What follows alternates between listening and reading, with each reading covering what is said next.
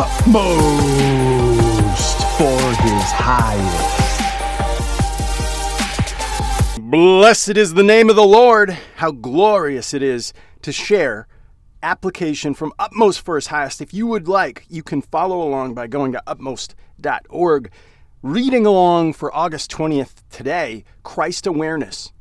And I will give you rest is a promise of Matthew chapter 11.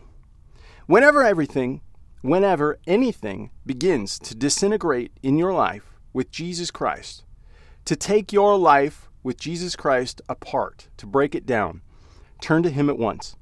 Ask him to reestablish your rest. Never allow anything to remain in your life that is causing unrest. Think of every detail of your life that is causing the disintegration as something to fight against, not as something that you should allow to remain.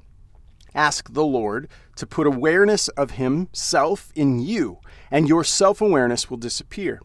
And then you will be able to be your all in all. Hallelujah. Beware of allowing your self-awareness to continue, because slowly but surely it will self-awaken self-pity. And how sad is that? And self-pity is satanic. Think about it. Don't allow yourself to say, well, they have just misunderstood me. And this is something over which they should apologize to me. I'm sure I must have this cleared up with them already.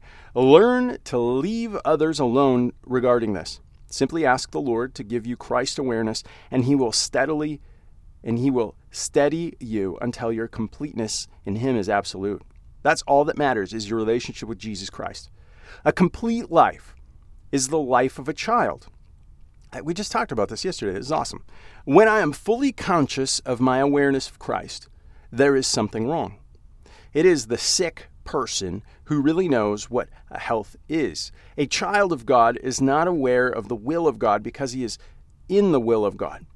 When we have deviated even so slightly from the will of God to begin to ask, Lord, what is your will? A child of God never prays to be made aware of the fact that God answers prayer, because he is so restfully certain that God always answers prayer.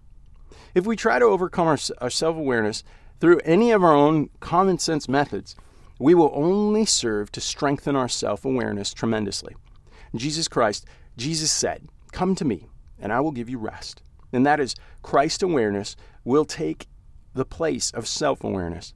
And whenever Jesus comes, he establishes rest. And the rest of the competition of that activity in our lives is never aware of itself. It's completely removed. And I'm thankful to have shared some of that yesterday. Like, that was definitely the Holy Spirit working in me, just teaching me, guiding me, protecting me.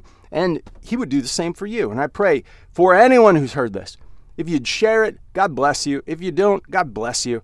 I just want Jesus Christ high and lifted up. I want you to know him as Savior and Lord, because your entire life, outlook, and eternity may change today.